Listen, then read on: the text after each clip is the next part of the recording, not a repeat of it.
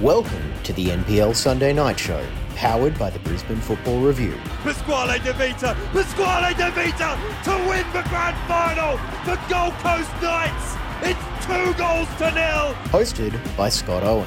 Well, firstly, what a surprise Adam goes through a game at Moreton Bay. And Adam Pace. Yeah, war's been started over less. Driving ball in and another free kick goal doubles Olympics' advantage. And it is Cameron Millar once again in that wand of a left foot. Your weekly NPL recap starts now. Welcome to the NPL Sunday Show on the Brisbane Football Review. Scott with you as usual. Adam, how are you? I'm good. Finals football and brings out the best in everyone. And one more week before we're at Suncorp Stadium for the season finales. Absolutely. This time next week, we will be at Suncorp Stadium. We will know who the NPL champions are for season 2023. It's been a great weekend of football, hasn't it? The NPL men and women's preliminary finals / semi-finals, as well as FQPL 1 and in FQPL 2. A couple of fantastic grand finals. Yes, and not only that, talking about the FQPL 2 Grand Finals, they headlined what was a massive weekend over at Imperial Corp Stadium. So I hope everyone got out there and got a taste of the beautiful pizza that they put on at Brisbane City. Big weekend. 9 games in total there, including the FQPL 1 women in their semi-final, but we'll get into that later on. We will get to all the FQPL 1 and 2 recaps later in the show, as well as our teams of the year ahead of, and a couple of grand final previews as well. But we will start, as always, with the NPL men's competition and preliminary final weekend this weekend, starting on Friday night down on the Gold Coast. It was the Premier's Gold Coast Knights after their weekend off against the 6th place Peninsula Power, who got there after a win over Gold Coast United. 0-0 at halftime in this game, and all of a sudden 5-0 for Gold Coast Knights in the second half. A hat-trick for Max Brown, as well as goals from Oscar Dillon and Tyson Martin, rounding out the result for the home side. Very convincing in the end, but particularly in the first 15-20 minutes, Peninsula Power had their chances. Maybe if they did get the goal, it could have been a different game, but particularly by the end of this first half and all through the second half, Knights just ran over the top of them. Yeah, first half was a very, very competitive affair. I did mention on a couple of occasions, even at the ground, saying the first goal was always going to be crucial, and that was going to decide the result of the game. And first half was played in such a way that while both teams did have chances, it was a case of that. Also, there was that fear of sort of trying to stretch too far and perhaps exposing. But second half, a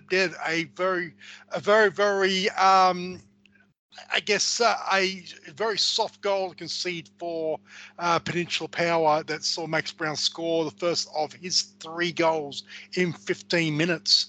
And that was all she wrote. It was almost like that first goal goes in and the floodgates opened.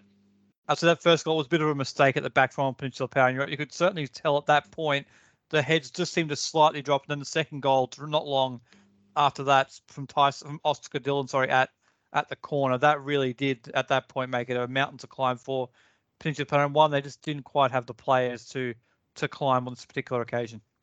Yeah, four goals in 18 minutes was pretty much it was game, set and match at that point. But also on the other side, fence was some brilliant play by Gold Coast Knights in that in that sort of that scoring blitz. Tyson Martin especially, his combination with Max Brown for at least 2 of those goals was just absolutely sublime.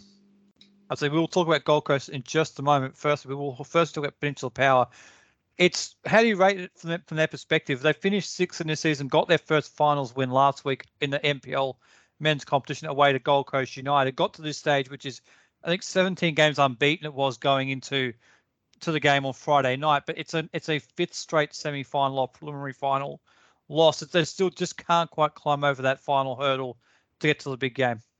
I think it's a trivial vagary. I think that's five 5 straight losses in a Final Four match. Let's just call it that, rather than trying to sort of flip between semi-final and preliminary final definitions. Which, yeah, look, that's. But we look at it as the same way as Olympics' 5 straight grand final defeats as well. Or let's look at the positive. They're 5 straight semi-final wins. So it's one of those things, especially this season. To come from adversity. Look, 17 games ago, I think even admittedly at Peninsula Power as well, and the halls of power up there, they were that R word was even sort of dare to be mentioned as a possibility. So to turn it around and get to the last 4 in a final series, that 17-game unbeaten streak in the league, it was ended by a very, very good team, and I think they would be happy. I think that even with the dramas that happened off the pitch, it gave them the opportunity. I think they probably saw it as a bit of a free hit and say, you know what, we were there, we tried. They got the win over Gold Coast United last week. That's at least a finals win ticked off. This is probably 1 week too many. I think you're right. I think it's a great rebound from when Aaron Philp took over and plenty to build on in the off season for Peninsula. As for Gold Coast Knights, they've tuned up very nicely for next week, haven't they, with that grand final? They had the 10 days off to prepare for this game. We'll hear from Scott McDonald shortly, but it was the whole rest versus rust situation. Would it have an effect on them? Maybe it did for the first few minutes, but when they got going, they really did get going. And once again, they proved they've got a tremendous team and some great reinforcements to bring in off the bench to see out the game as well. Yeah, it's scary, the depth of that team, the talent of the depth of the team that Gold Coast Knights have. And I guess that's what mitigates the sort of the whole issue of is 10 days break, was that going to have an effect? Yeah, look, admittedly they were a little bit vulnerable. If had a Peninsula Power grabbed an early goal, that may have just was slightly tighten things up a little bit and sort of make things a little bit more anxious. But when you've got the sort of, I guess, the players they have available to come off the bench, look, it's probably no worries. They are undisputedly the deepest team in the league, and they showed, and they showed as well. Maybe the scoreline of 5-0. I think it maybe that sort of they ran away with it in the end in a finals match where Peninsula Power had to chase the game in the end. So that may have blew out the scoreline, but when they sort of hit the front, they really sort of rammed home the advantage. And when they do hit the front, they play some beautiful football, which they did on Friday night. Now, after the game, we caught up with the head coach of Gold Coast Knights, Scott McDonald. Let's see what he had to say after his side picked up a win to progress to a second successive NPL Men's Grand Final. We'll be back right after this. I'm with the coach of Gold Coast Knights, Scott McDonald. It's got 5-0 winners over Peninsula Power through to the Grand Final. First of all, congratulations. Thank you. What did you say at half time to get that reaction? Because first half was really, really tight contest. Second half was really up and up. It was tight because we made it tight because we never finished them off. If you look at all the chances we had, I don't think it would have been tight if we had to put them away. It was a case of Scott McDonald for Central Coast. Anyway. That's the scoop, boys. That's the scoop. Suncorp first. But no, look, the game plan was working. And we knew that if we can control the game, the tempo of it, keep the ball, they were going to have to chase. When it's a man-for-man situation, when they match you up, if you can dominate the ball better than the opponent, then they're going to fatigue. And we knew that was coming. We could hear it from their own players before the first half had gone out. So when you hear that, it's encouraging, and we just stick to the plan and make sure that we're crucial in front of goal, that we haven't done in the first half, because a lot of the things we were doing was excellent. We just needed to tweak a couple of things, which I won't go into, because we understand now if we play against that system again what we do. So it's good. 10-day lead into this game, we must be really pleased with the way the players came out. Looked really bright, because sometimes these games can be a bit tough in terms of rest versus rust. They came out really brightly. It's funny, I wasn't pleased. With the first 10 minutes because we didn't start like we normally start. But again, I think you're right. I think the 10 days off, it took us that little bit. And it's a semi-final, so maybe there's a little bit of nerves as well, not played for 10 days. But once we got through that bit, because there was a couple of chances either side, and then we started to grow and then sort of dominate near the end of that first half. So really pleased. Again, we just keep putting on top performances and we keep getting better. I'm so proud of them. it's just a lot of love from me in that room at the moment, and just for what we've achieved thus far. But again, we've achieved nothing. I always say it because we wanted everything, and we're one step away now. We're one step away from essentially everything. You're through to a grand final next week. This side has been to a grand final 12 months ago. You're playing against either Moreton Bay or Brisbane City. Neither of those sides have been to a grand final lately. Is that a big advantage for you in terms of that experience that you've got on the big stage? Yeah, look, Suncorp Grand Final. Yeah, look, whoever we get, going to be a tough opponent. They both gave us tough games on numerous occasions this year. Something's got to give if it's Moreton Bay. If it's Brisbane City, we know obviously each other that well. We played against each other 4 times already. So, it's going to be an interesting occasion, but I think we're excited about playing on that pitch. So it's great for my players that they get the opportunity to now, I think they deserve it after the season they've had to go and finish at Suncorp and hopefully on a high. And just finally, a scouting trip tomorrow up to Walters Park for that game, or are you going to watch from afar? Nah, I'll watch it from afar. I think spend some quality time with the family as... it's been full on this year. But yeah, look, we know each other that well now. I don't need to go to the game. I'll certainly be watching the game though. May the best team win, and whoever it's going to be, it will be a tough game for us. And thank you there to Scott McDonald talking to us after the game down on the Gold Coast on Friday night. And we'll move on now to preliminary final 2, I beg your pardon, final 4.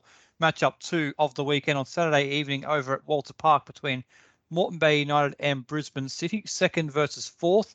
Here, Brisbane City being Lions the week before, Moreton Bay having the week off. And speaking of rest versus rust, I know you were a little bit concerned about that potentially having an impact in this game. It wasn't to be. Ultimately for Moreton Bay United, 2-1 winners over Brisbane City. Goals from Sam Knight and Joe Scott. An own goal for Brisbane City for their equaliser before the Joe Scott winner. And it was a absolute battle, this game, which Moreton Bay found a way to win in the end. Wouldn't have expected it any other way. These two teams, the two draws in the regular season. This is always going to be a fight fought in the trenches, and it showed exactly it. I think also as well, before we talk about the on the pitch stuff, I thought, what a night! The atmosphere is electric. I did say this time last week. I hope and prayed that the Brisbane City supporters would come out en masse to Walter Park to support the team, and boy, did they do that! And they packed that hill end. And it was just a wonderful occasion. So congratulations to everyone involved, off the pitch to make it such a almost a cauldron almost of an atmosphere, and it showed. And I think the way the players played, there was a sense of occasion. There most certainly was a tremendous occasion out there at Walters Park on a Saturday evening. It was a crowd as big, if not bigger, than the one they had in the Australia Cup round of 32 against Heidelberg. And the first half was a real battle, wasn't it? You could see both sides were trying to find a way to get the ascendancy. Neither side was really able to create too many chances. It needed something to happen in the game in the second half. And eventually, Sam Knight floated the ball. I'm not sure if it was a cross or a shot. I'm sure he'd claim it was a well-placed shot into the far post. But it was the goal the game needed just to liven things up, wasn't it? Because it was just waiting for a moment to happen, and that was the domino that triggered the final 25 minutes. Yeah, it was a shot out of the blue, pretty much. Across that. I don't think it was much that Riley Steen could do. He tracked it, and it just happened to fall in. It was just one of those freak occasions where we say that games like this, I use this of the worn cliche. Games like this are settled on one moment, be a moment of brilliance, a moment of stupidity. This is one of those moments of brilliance. Yeah, sure. I don't know if Sam Knight meant to do it, but either way, it really sparked this game off, and it sort of reset up the last half an hour. It most certainly did. It looked like Brisbane City, when they got the equaliser, looked like, okay, we're going to go to extra time here, which is what I know we both kind of felt was the way the game was going to go for the majority of it. But then once they got the equaliser, Moreton Bay down there, and Joe Scott, who's had a pretty good season for Moreton Bay, but this was his best moment for them in this season, and the great goal there, cutting it on his right foot, I think it was, to score the winning goal and send Moreton Bay through to the grand final. Yeah, so happy for Joe Scott to get the winning goal. Such a a talented player who's sort of had was in the outside due to injury and sort of in form to a certain extent as well. So to get to score probably his most important goal at very least since his days when he used to play for South West Queensland Thunder and the sides in the FQPL 1 that made the grand final. That's just it was 2 years ago. The first time I saw Joe Scott was in a grand final at Perry Park, playing for Thunder. So to see him sort of grow as a player at Moreton Bay and to get that what would be the winning goal, just so happy for him. Absolutely. Then at full-time scenes, we haven't seen at Walter Park since 2015 those celebrations after the game. They certainly celebrated greatly the progression to the grand final, didn't they? They did. Look, I don't know if it's tempting fate a little, but look, I'd like to think that that's more of because of the occasion, the sort of way, the atmosphere of it. I think it'd be very, very. I think you'd almost be inhuman to be able to not be excited about that. A great game of football, played, it's almost breakneck sort of temperament. Both sides were sort of going at each other. I think to come away with the win on that, it would be very, very difficult to not celebrate that. I think as opposed to, Gold Coast Knights, where they are a very professional outfit, and, Scott McDonald, sort of, is very, very clear in his creed that, a semi-final is just a semi-final. You've won nothing. But when you win 5-0, it's very, very easy to keep a lid on it. And I think, I think, as I said, I think the worst you could say is they're probably tempting fate, one game from the big dance. But then again, it would be hard not to celebrate. I know I was happy. You most certainly were happy. Trying to have to hold Adam back at full time from his celebrations on the sideline there. But just before we do hear from Cam Millar, from the Brisbane City perspective, it's been a great year for them, hasn't it, in terms of the way they progressed back to the finals for the first time since the first year of the NPL era. Got their first win since then as well in the finals. So they're heading in the right direction, Brisbane City, and they're not too far away from playing in the grand final potentially either. Yeah, it's disappointing as bowing out at this stage, and again all the drama that happened to get to this point. All that I think I think it's a very, very good season progressively for Brisbane City. That they sort of that big four sort of hold has sort of been released, and they are a big club. There's no doubt about that, and it's almost criminal a way that it took them so long to get between finals appearances. But I think they've got a lot to work with under Carl Dodd there, and I wouldn't be surprised if this is only the start. That use the disappointment of falling one game short as motivation next season, because I think not only they've got some wily sort of veterans as well, some very, very experienced players. The young players they've got coming through as well, I think is very, very exciting. Players like Jack Benham and Will Dent especially have got very, very good futures ahead of them at this level. So I think that definitely Brisbane City, without sort of framing a market for next season already, they're one team I would expect, provided that they sort of recruit and retain well, which is always a mystery at this level. But if they can, I think that they can certainly really give next year a shake. Yes, we won't frame any markets for next year. Yep, there's plenty to be positive for Brisbane City after this season. Now, speaking of positive, we caught up with the head coach of Moreton Bay United, Cam Millar. Let's hear what he had to say after his side picked up a 2-1 win to progress through to their third NPL men's grand final. We'll be back right after this. We're talking with the coach of Moreton Bay, Cam Millar. Cam, 2-1 wins here over Brisbane City. Congratulations to the grand final. Thank you. I had a game for everything. What's your thoughts on the way the game panned out, first and foremost? If I'm honest with you, it panned out exactly how I thought it would. I thought it would be a tough game. Not a lot of control for large periods, and it proved that way. Certainly first half, City came out, they were impressive. They were first on all the lost balls, and they were good in the duels on the ground, and they made it really hard for us. We said to our players at half time, we're going to be good enough to win the game. We need more control. Yep. We didn't have that for periods in the second half, but we had it enough. And it allowed us to create chances, and it's where the goals come from. So it was pleasing. How important was the first goal to go ahead in the game and give you that something to build on? I know they came back into it, but how important was the first goal? Yeah, I think it was really important, because I think even when the goal came, City were on top in that period. So I think psychologically gave the players a massive lift. And then obviously City come back in at 1-1, and that was the test of the players' character. And yeah, Joe Scott, superb goal to make it 2-1. And yeah, it's good. Actually, Sam not claiming that, by the way. Is that a cross or a shot officially? Sam Knight always crosses the ball into the goal, so I think he'll be claiming it. There we go. Great atmosphere here as well. So City fans on the hill. Great saw here from Moreton Bay once again. So big crowd as well. Yeah, it was. We love these nights at Walter Park. We're fortunate this year. We've had a number of them. So, yeah, look, it's a special night for the kids, as you can see. Yep. To be credit to City, they did a good job of bringing their support with them. Move on to next week, and hopefully, we get a lot of our club members out there to Suncorp to support us. Speaking of, you will play Gold Coast Knights in that grand final. I'm sure you watched their game last time. Very tough match-up next week between the top two sides in the league. Yeah, it'll be extremely tough. Gold Coast Knights, as we know, have got so much quality.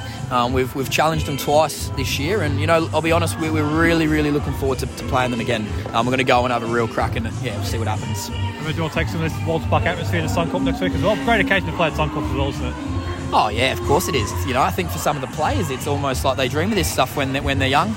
I certainly, as you know, Scott, spent a lot of time there watching the Raw too. So it'll be exciting for all of us. And it's funny, you played in a grand final for this club back in 2017. What's it like now to lead them to the grand final as a coach? Yeah, well, I didn't actually get on the pitch that night. I sat on the bench. But no, I was there. It was a really good night. Obviously, we lost that night. So look, we're gonna hopefully we can win this one. Thank you to Cam Millar for talking to us on Saturday evening out there at Walter Park. Adam, we will now preview next weekend's NPL Men's Grand Final between Gold Coast Knights and Moreton Bay United. But just quickly, a trivia question which you have no idea is coming. How many players from Moreton Bay's current squad were in their last Grand Final team back in 2017? Now, I just wanted as a point of technicality, is that yes, Cam Millar was a player then who's now the coach. Okay. I'm going to say two. Cam Millar and Declan Smith. And you can include Rhys Gwynn-Jones in that list as well. You know what? Rhys Gwynn-Jones and Declan Smith both started. Cam Millar an unused sub, as you just heard in the interview then. Yeah. Oh, yes. How can I forget the other pillar of the Great Wall of Brendale? A shout out to my captain. But yeah, look. Very, very. That 2017 Grand Final, we were both there for that. One of the most remarkable moments. I think objectively speaking, Dylan Wenzel Hall's free kick winner. That night out Briggs Road, but yeah, look, I think it's a big occasion for Moreton Bay. For first time in the grand final in 6 seasons, it's been sort of an interesting road for them. And look, I think they'll relish the occasion. I think, but I think the big thing for Moreton Bay is that a lot of the players that play in this game. They may not, and it's interesting you bring up the trivia question, they may not have been there in 2017, but a lot of them were in their academy teams in 2017. So they get the opportunity to represent the club on the grand stage. I think that's good. That means so much to the club.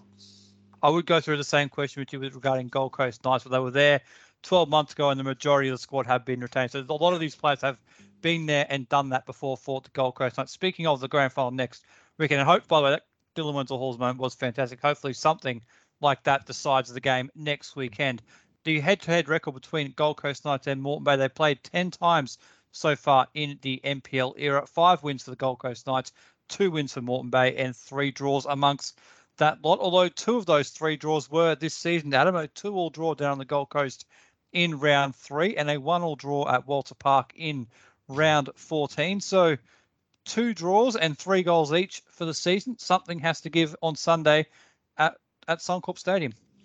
Yes, we need a winner on Sunday, and yeah, look, it's very, very hard to sort of line these two teams up as far as because they're so different as far as sort of the way they'll approach the game, the way they'll they'll come into it, which is probably why Gold Coast Knights probably haven't solved them as far as able to get a win, or vice versa for Moreton Bay United, which I think bodes well for the occasion. I think it's going to be a tight contest.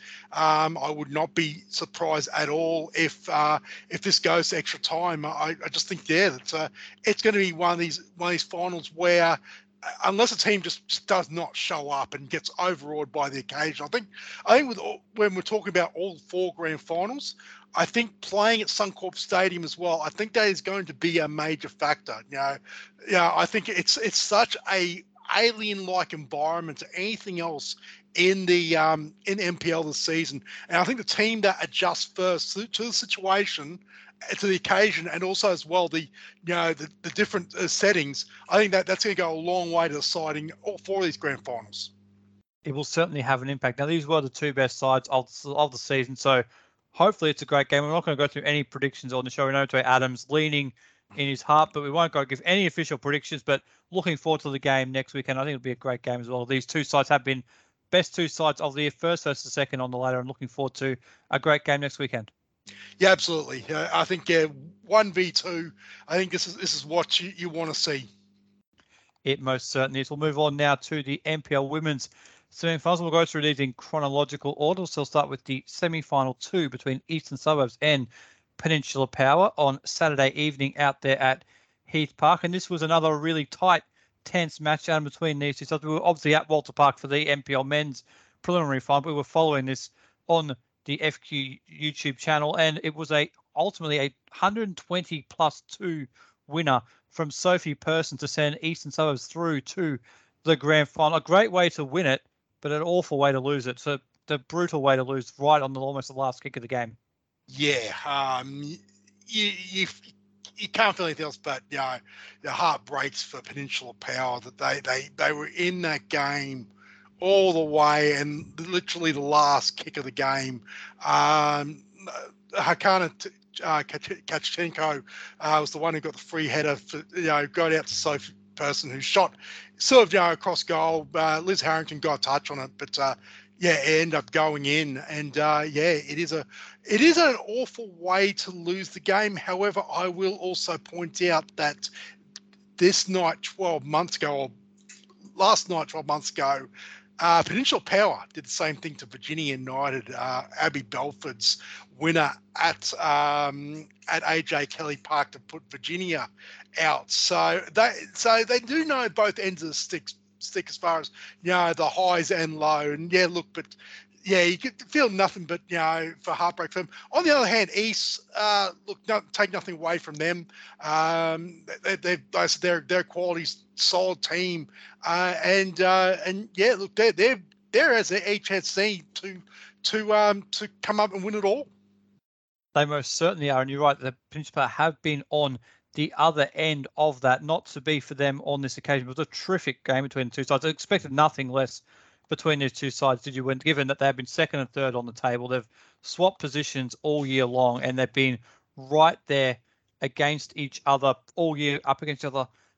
Funnily enough, this is East's first ever grand final appearance in the NPL Women's competition. They've been to the finals 6 times, Adam, until now. This is the first time they have reached the decider, so a great moment for them out at Heath Park. Wow, that's an amazing stat, because they are one of the the cornerstones of women's football in this state. So to not get to a grand final, I'm very surprised by that. But obviously, you've had sort of programs like the Gap, Olympic, and this sort of Lions at the moment as well. That I suppose that probably have sort of been that sort of that nemesis as far as just always being one step ahead. But but I think it's a great cause for celebration for East. That they're in the grand final on Sunday.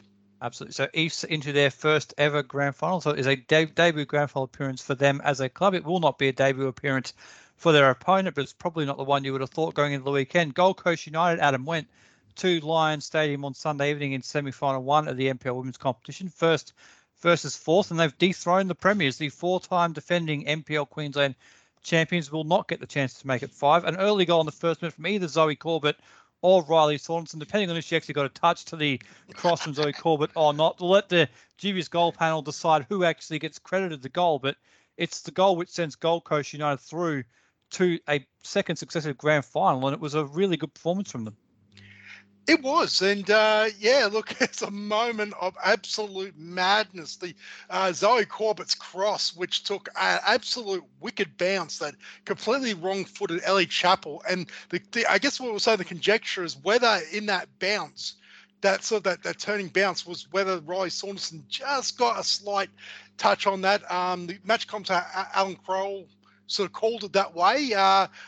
From how we saw it on the replays, we thought, or I certainly thought, there was no touch. But look, either way, I don't think Zoe or Riley would actually give who scored that goal. They're going through the grand final, and they've finally got one over their big nemesis. Absolutely, I don't think as they make their way back down the Gold Coast, pretty much probably as we record this, I don't think they would care one little bit who actually gets credited with the goal. Officially timed at just 45 seconds. So certainly a shock and awe tactic there from Gold Coast. And they had some good chances in this game to make it too as well. They weren't able to take them, but they could have potentially put the game to bed earlier than they did. Yeah, you fast forward out of that first 45 seconds of this game, I think on balance, I would actually say that Gold Coast United probably deserved the win. Zoe Corbett had a number of chances that she could have put away. Yeah, credit to Ellie Chappell, who kept them in this game for a for pretty much for most of it. They just the vaunted attack of Lions just could not find a way through. But yeah, they could have, on balance, that they probably could have wrapped it up much earlier than the 1-0 scoreline, but also as well defensively. Mama Ayashi and Mary Craven, the job they did on Tegan Riding tonight to keep her pretty much contained under control, I think was an excellent effort. So overall, I think this is not one of the cases where you could say, oh, Gold Coast United scored after 45 seconds and were lucky to get out of Luxury Paint Stadium with a win. I actually think, by my estimation, they actually deserved this win. They most certainly did. And it is the third loss for Lions this year. And all 3 games they've lost, they've conceded goals very early in the game and not been able to turn the tide. And I agree with you about Gold Coast. They thoroughly deserve their win. So congratulations to the entire team down there at Gold Coast. We will talk briefly about the Lions' angle to this. Adam, we know there was no Cannon Clough, there was no Sarah Krug, and there was no Jamila Rankin from this side. We know they were unavailable today. No Maddie Teakle, who's gone overseas either. So they were certainly down on troops, but they had enough in the squad today to get something out of this game, didn't they? They were certainly good enough to get something out of the game. It's unfortunate from their perspective. On this occasion, it wasn't meant to be. And also no Kelly Cowles in the match day squad as well. We're yet to hear is the reason why she missed out. But yeah, look, it's still they still have a squad that should have been capable of getting the job done. Even the starting lineup where Rob Askew played young players like Sarah Bonifant and Emily Bowman and Tia Apu in the starting team. They still had Tegan Ryden, they still had Tiana Karen Bassett, they still had Tara O'Keefe in that starting lineup, Ellie Chappell in goal. So it's a case of, I think, you can look at all angles as such, and yeah, look, losing 5 quality players like they have was always going to hurt. But I always looked at the case of this only brought Lions back to the field, not necessarily for a team to go past them. But look, Gold Coast United, I keep on coming back to this. This was their night. It wasn't Lions' night. I think they deserved to win. And I think the whole thing that losing those players, those before mentioned players, to A-League women's football, I still think that shouldn't be used as an excuse. I think it's just a case of it just was not Lions' night.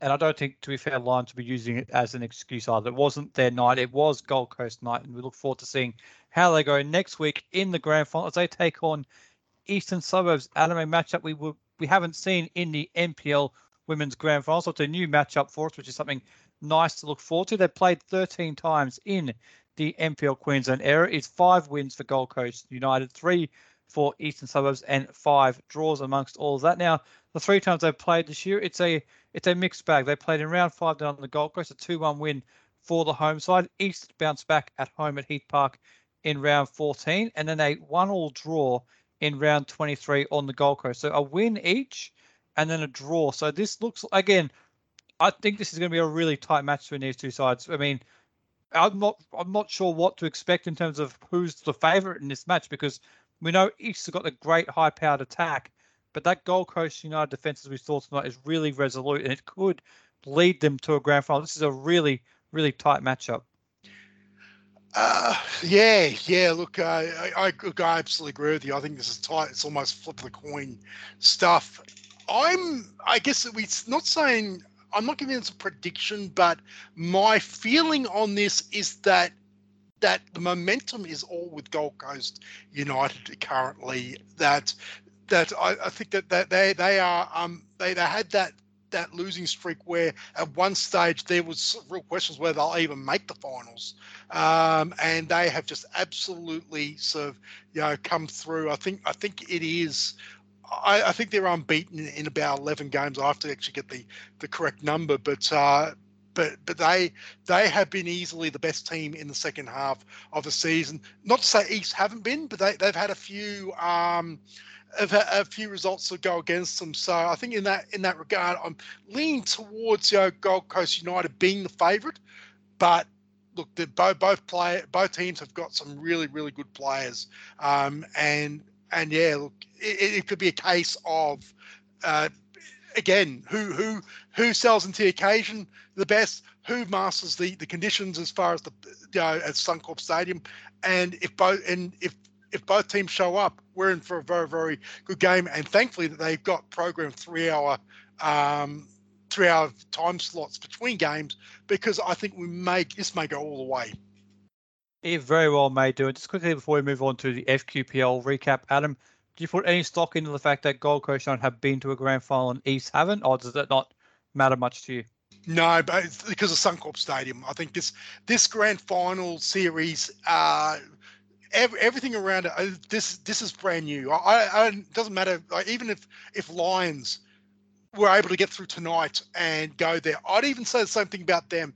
This is like Suncorp Stadium, the way that the day is organised, the way the conditions, everything like that, it just makes it just is a complete X factor in it. So I think being there before, if playing in 1 grand finals or 6 grand finals in your career ain't going to make a difference, in my opinion. I tend to agree with you. So looking forward to both the NPL Grand Finals next Sunday evening at Suncorp Stadium. We'll move on now to the FQPL 1 recap. Go through the FQPL 1 men's first. Semi-finals, we'll go through them in chronological order. So Wynnum Wolves played host to Logan Lightning, 2nd versus 3rd on Saturday evening out there at Carmichael Park. A 3-2 win for the home side Wynnum Wolves. Kieran Walters, Luke Murphy, and an 85th minute winner from Connor McCauley. Jean Moore, Marion Bona, and Brandon LeMay for Logan. Logan took the lead early on in this game, but Wynnum Wolves overran them. Adam, and this is a story we'll talk about through this FQPL 1 recap in the next 2 minutes. It's a side who's been to 2 straight grand finals now, Wynnum Wolves, in 2 separate leagues, and they've found a way to overcome Logan both in the league for promotion and now in the semi-finals as well.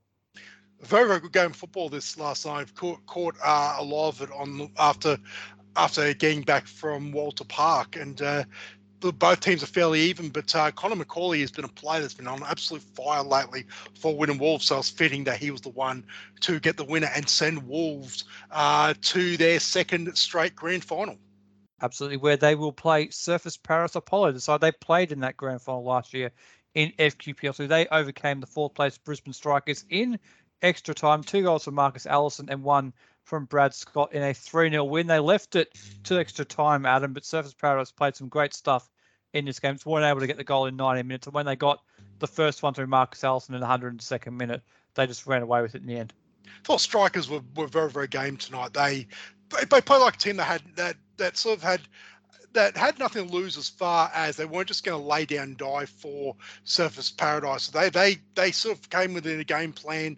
They took them in 9 minutes. They frustrated Surfers Paradise through the 90 minutes and the first part of extra time. But finally broke through. Marcus Allison getting a brace. Brad Scott adding the late one where strikers are trying to chase the game. But Surfers Paradise, they get through. This is their third straight grand final.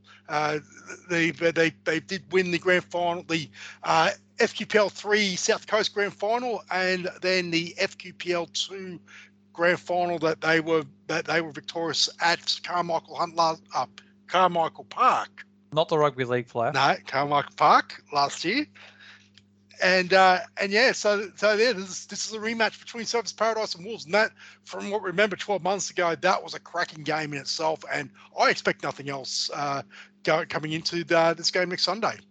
Well, that match went to extra time for Surfers Paradise. Did win by 3-1. If the game on Sunday afternoon, it's the first game of the 4. Actually, probably Sunday midday kickoff. If it's just as good as that, we're in for a treat in the FQPL 1 men's grand final. They've played 5 times now in all competitions, these two sides. It is 3 wins for Surfers Paradise, 1 for Wynnum Wolves, and a draw. Although this year, Adam, it has been Wynnum Wolves' year. They won in round 4 in the grand final rematch by 3-2 down there on the Gold Coast before a 2-2 draw in round 15 in the return leg. So Wynnum has certainly got the edge this year, but Surfers Paradise got the grand final win last year. This is becoming a really interesting rivalry between two sides that probably hadn't played each other at all ever before the round 4 matchup last year in FQPL 2.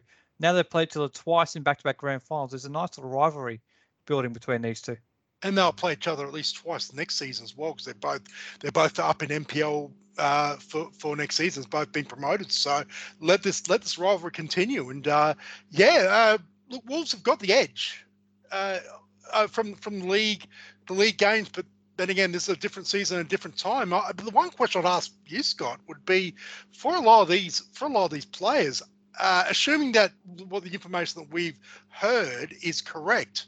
I don't remember the last time that any of these players would have actually kicked off a game at 11 a.m. in the morning. So that I keep on running this theme about the grand final, about foreign environments and whatnot. 11 a.m. kickoff for a men's game. I'm not saying it's right or wrong or indifferent or anything like that. I'm not saying that, but that is going to be a very, very weird feeling for these teams kicking off grand final Sunday next week. I'm trying to think the last time I played a game at 11 a.m. actually in my junior days. It certainly would be in the junior days. I know when I was playing under 18s, we played 9 a.m. on a Sunday morning, so that was great fun playing that at that early in the morning on a Sunday. But it would have to be juniors and probably quite young in juniors as well. I mean, usually they start at the youngest age groups and work their way up throughout the day. So under 12s, under 13s, under 14s, somewhere around there. It's probably the sort of games you might normally play at that time. Either it's been a very long time. And it probably does actually play an impact in terms of your preparations. While you're used to playing on a Sunday afternoon or a Friday or Saturday night, it's a very different thing to prepare for a game at 11 a.m. So who adapts best to that could very well have an impact in the game next weekend. That's the one matchup where that will be a factor. The other 3, I think, are Sunday afternoon, Sunday twilight, and Sunday night for the NPL men's grand final. So that is the anomaly fixture there. Again, like you said, not necessarily sure right or wrong, but it'll be an interesting factor to keep an eye on. We'll move on now to the FQPL 1 semi-finals. Now, Adam, will start off on Friday night between Brisbane City and Virginia United. And Virginia certainly made this game tight for an hour before Brisbane City ended up breaking through with a 4-0 win. Goals from Talitha Kramer, Georgia Thompson, Steph Latham, and Lainey Fryer sending Brisbane City through to the grand final. They had to wait for it, but the patience paid off and they've ended up progressing through to the grand final. That probably actually is a good thing for Brisbane City, having gone through a game like that where they didn't just blitz it early. They had to be patient. That's something they might have to do going forward next week as well. Virginia United, they seem to be built for semi-final football because they really sort of held Brisbane City at bay. But look, I absolutely agree with you. I think that it's better off having a semi-final where they were made to wait and eventually break through. Yes, they I guess a bit like the game, the other Friday night game that we were actually at down the coast. Once the first goal went in, you would always expect there's going to be more.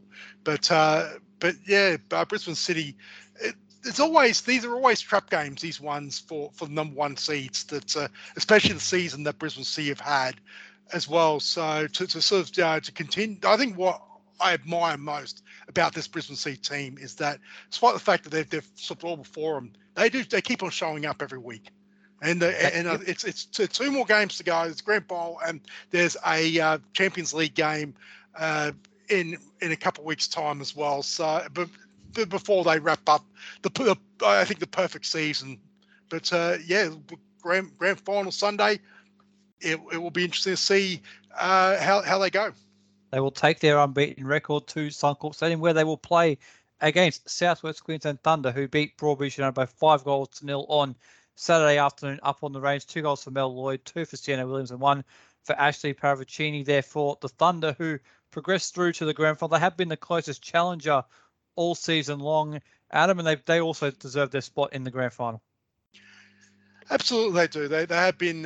You take Brisbane City out of the equation, they have been the best team in the next best team in the league. So it's so fitting that they get another shot at Brisbane City. The results during the season haven't been too flattering, but look, it's a different game. It's different. Grand finals are very different beasts, and look, you never know, especially if Thunder can somehow score as early as they did against Broadbeach United, where they come out firing the first 15 minutes or so, 2-0 up, and they pretty much, it was game over very, very quickly. And look, if they get an early goal on Sunday, it'd be interesting to see how Brisbane City react, because I think Brisbane City, I don't think this season they've actually conceded first. I don't think so. Yeah, it might be one. It might be one game, might anomaly game out there, but a different situation in a big game where, say, if Thunder were to score early, that could very, very, flip the script on its head. There's a nice bit of symmetry with this grand final in the FQPL 1 women's as well. So this was the FQPL 1 men's grand final a couple of years ago when Brisbane City were going for a perfect season in the men's. We'll see if the Brisbane City women can match that achievement next weekend. They played 8 times so far, these two sides, 7 in the FQPL, 1 in the NPL women's competition. It is 8 games played, 7 wins for Brisbane City and 1 draw. Those 7 wins were the last 7 games. So 7 successive wins for Brisbane City over South West Queensland Thunder. But you asked me a question earlier, Adam. I'll ask you one now. You said Suncorp Stadium is the great level, and I completely agree with you. But the one side in these grand finals who play in a big stadium like this is South West Queensland Thunder out there at Clive Berghofer. So does that give them any kind of slight advantage in terms of being used to the occasion? I know Brisbane City go out there and play as well, but not as often. So does that give them a slight, at least having some understanding on what the atmosphere and the occasion might be like, or is it still completely different in your eyes? Completely different. If Clive Berghoff is a good stadium, it's a nice stadium, but it ain't Suncorp. No, it is not. But this will be a really good grand final. I think a lot of people think Brisbane City will win this game and win it quite comfortably, but South West Queensland Thunder do have some attacking threats. If they can get the ball to those attacking threats, maybe they can test the Brisbane City defence in a way they haven't been tested too often this year. And that's I'm almost in a way without playing God and trying to sort of predict the script. I think this will be if as I said before, if Thunder can score early, that will really test the mettle of this Brisbane City side. I really think that while I think that even if South West Queensland was scored first, it would not shock me if Brisbane City scored the next 6. But that would at least switch them on and at least sort of have a fight. I think the worst thing that could happen in this contest is Brisbane City 3-0 up inside 15 minutes. And that to me will say that Thunder have just not settled in, and Brisbane City were up for it, and they basically have pretty much gone blitz straight away. So look, I'd like to see Brisbane City tested by if they with a little bit of adversity.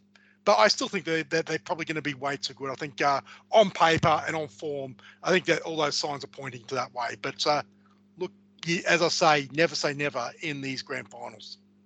It sets up very nicely for the 4 grand finals next week and at Suncorp. So we'll go through the 2 grand finals now in the competitions that we do cover here on the Brisbane Football Review. I know there were a lot of other FQPL 3, 4, 5, and 6 grand finals. We haven't covered those competitions all year, so we're not going to start now. We'll go through the 2 FQPL 2 grand finals, and we'll actually go through them in chronological order. So we'll start off with the women's grand final between North Lakes United and Ipswich Knights, first versus second. And it was a 5-1 win ultimately here for North Lakes. They had to for Brittany Whitfield, Kaya Yamamuro, and Steph Mayhew for North Lakes. Laylee Hunt got a goal for Ipswich Knights to make it 1-1 at the break. And he thought it could be setting up for a classic grand final before North Lakes showed the superiority, if I can get my words right, they've showed all year. They brought it in the second half and they deserved their win.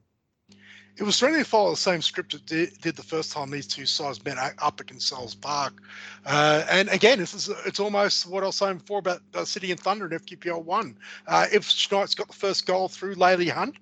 But then North Lakes rebound right back and they just ran completely over the top of them. Actually, it was a 1-1. Sorry, I'm looking at the wrong thing. Kaya Yamamuro actually scored after 5 minutes. So Ipswich Knights to get back into the game, I think was a good effort before North Lakes did sort of just put the pedal down in the second half and show that they were the class side. It was 1-1 half time, and then Brittany Whitfield's hat trick put it beyond doubt. So congratulations to Anthony Costa and his side up there at North Lakes. We'll see how they go next year in FQPL 1 women. So they will go to FQPL 1 as the double winning premiers and champions. So congratulations to everyone at North Lakes United. We'll move on now to the FQPL 2 men's grand final. Between 4th place Magic United and 2nd place St George Willawong. It was a 5-1 win for Magic United. Michael Morrow gave St George the lead after 15 minutes before Zach Kalinakis, Robbie Smith, Josh Squires, Aris Lagai, and Josh Casey all scored for Magic to crown them as their first FQPL 2 championship. And what a turnaround that was. I think we were watching this on the stream at Walter Park, and I thought in my mind, I don't know if I said it to you, but I'm thinking in my mind that St George's scored early, they'll run away with it, and that's certainly not what happened. Yeah, Magic United won both league games and won them easy as well. So they thought maybe St George Willawong get on the board first and they would hold on or kick on with it. And the script was going well after 14 minutes. But then, Magic United, they would just everything seemed to touch. The touch went to goals. Some cracking goals as well. Josh Squires goal to make 3-1 just before halftime was probably the pick of them. And the FQPL 2 Golden Boot winner showed up on the night. But I'll sort of at the end that the result was the result. But looking at the stream, watching this game last night stream, seemed to be a fair contingent of supporters for both teams at Imperial Corp Stadium last night. I know the Magic United supporters, they were very, very happy with that result. I think a lot of the celebrations, the players were coming over and almost jumping the fence with their supporters. So, but a big result for Magic United. Look, I've nicknamed them, they're the absolute tipsters' nightmare. But for the last couple of weeks, the good Magic United have come out to play, and congratulations to Brett Budwee and his side on winning the FQPL 2 men grand final, and keeps the potential Gold Coast sweep of the men's alive. They could win 4 of the 6 leagues that we cover here, the Gold Coast sides, and I did spy those celebrations from Magic United down there on Saturday evening. And congratulations to Brett Budwee and the entire team down there at Birmingham Road. It's only where they actually play the games. They play the games at Birmingham Road. So congratulations to everybody at Magic, and we'll see if they can defend their grand final championship next year in FQPL 2, because they're not promoted as we understand it, because they finished 4th in the league. St George will still go up to FQPL 1 next year. So that is all the on-field action. We'll now move to some other matters. Adam, we're going to go through it because this is the final NPL Sunday show for the year. We've got the grand final show next Monday with James, so we'll go through our teams of the year here on the Brisbane Football Review, our NPL men's and women's teams of the year. What do you want to start with first, men's or women's? Let's go with the women. I think we always lead off with the men, so let's go with the women's for our team of the year.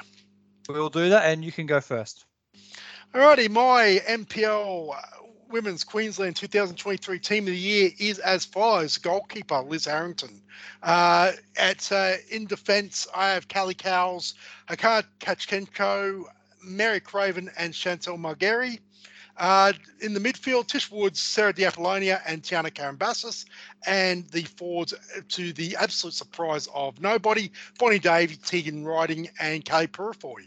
On the bench, Annika Lurens from Sunny Coast as the reserve goalkeeper, Libby Cybulski and Momo Hiyashi in defence, Daisy Brown from QAS and Tara O'Keefe in midfield, and Bronte Rose and Sophie Person as in the reserve forwards.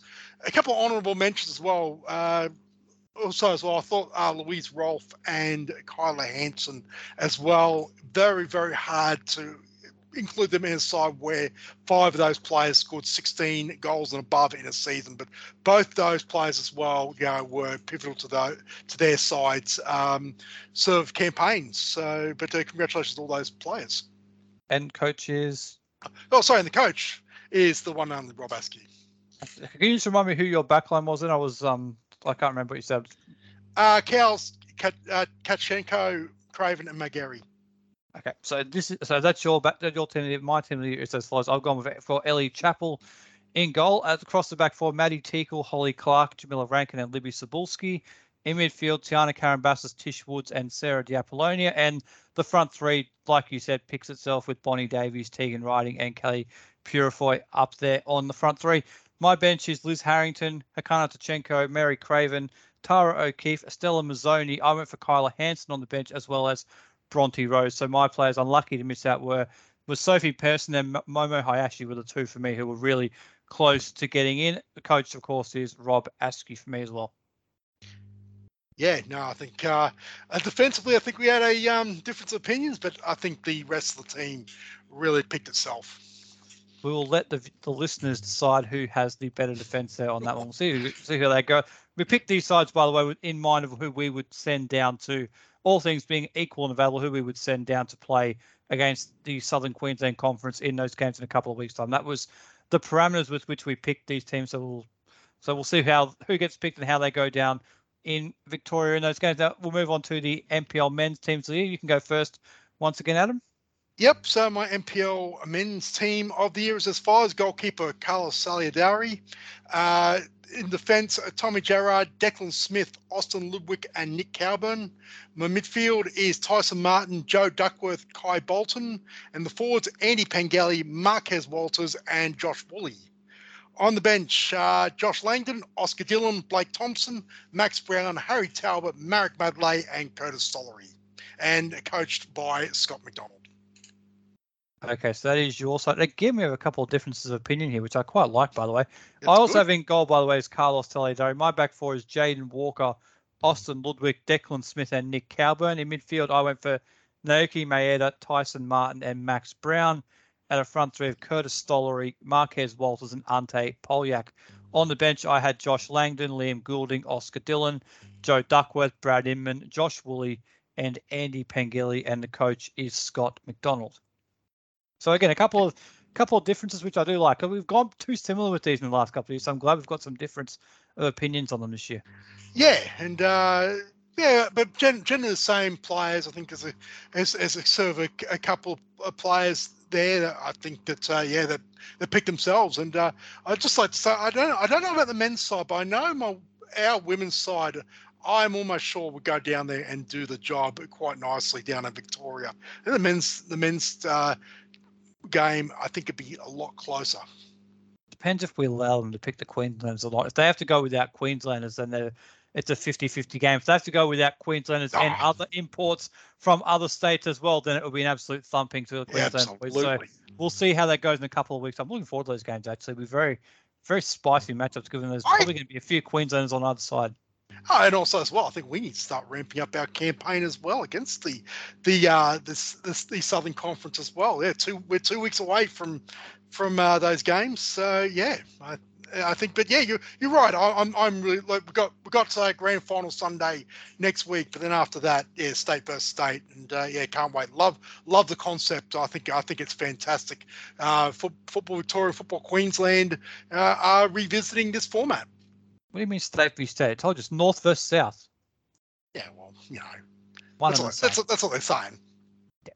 Anyway, so that is all the stuff we'll talk about on the show tonight. But this is the final NPL Sunday show for season 2023. As I said, due to the grand finals being played on Sunday night, next week we will move our recording for that to the Monday afternoon. So listen out for the show next Monday evening for that. So this is the final Sunday show of the year. We might do a special for the state v state games. We'll see how we go. But this is the final planned show of the season. So before we do wrap up, we would like to thank everybody who's helped us here at the Brisbane Football Review all season long. Players, coaches, club officials who welcome us to the ground, speak to us after games, and all through the season. We very much appreciate all of their support, and we love doing this. It's absolutely brilliant. Absolutely, absolutely. This show, what we do, doesn't exist without the generosity of the time and effort from players, coaches, officials, supporters. It is an absolute joy to do, and long it may continue. I think that we've got a fantastic league. We've got a fantastic lot of clubs, and this is not just the top elite clubs. It goes right down everywhere.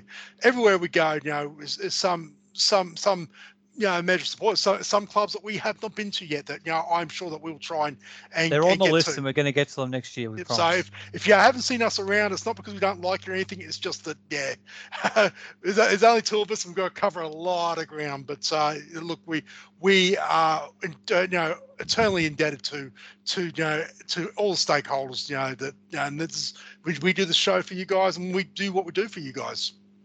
And we'll be back to do it all again next week on our grand final special again on Monday. We might let James on that show, maybe, possibly. We'll have to wait and see. Maybe we'll see how we go with the. We'll make that decision next week. But this is we'll be back next Monday for the grand final. So listen out for that. Before we do wrap up, Adam, who's your performer of the week this week? I may go with Max Brown. His hat trick in 15 minutes completely changed that game on Friday night in Gold Coast Knights' favour. One of the best players in the league, and he showed it in a very, very short period in that game. So he gets my performer of the week. You went for a player who scored 3 goals in 15 minutes? Yep.